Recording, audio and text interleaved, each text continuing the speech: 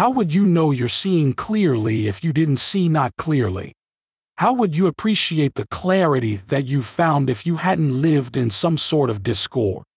How could you live other than living in alignment with Source?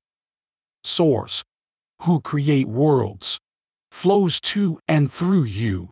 Unconditional love. Welcome to Infinite Consciousness, a daily inspirational podcast that's dedicated to helping you manifest your dreams faster. Through law of attraction tips, tidbits, and techniques to people who want to improve their lives, become leading-edge creators, and gain a deeper understanding of law of attraction. We are delighted to have you here.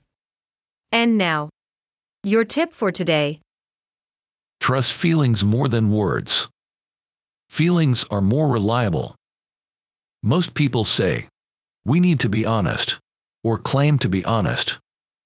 None are honest, even those who claim to be the most virtuous. However, your vibration is always accurately honest. Love this tip of infinite consciousness? Desire more? Catch our next episode. Head over to your favorite podcast platform and subscribe. It's very much appreciated. Thank you.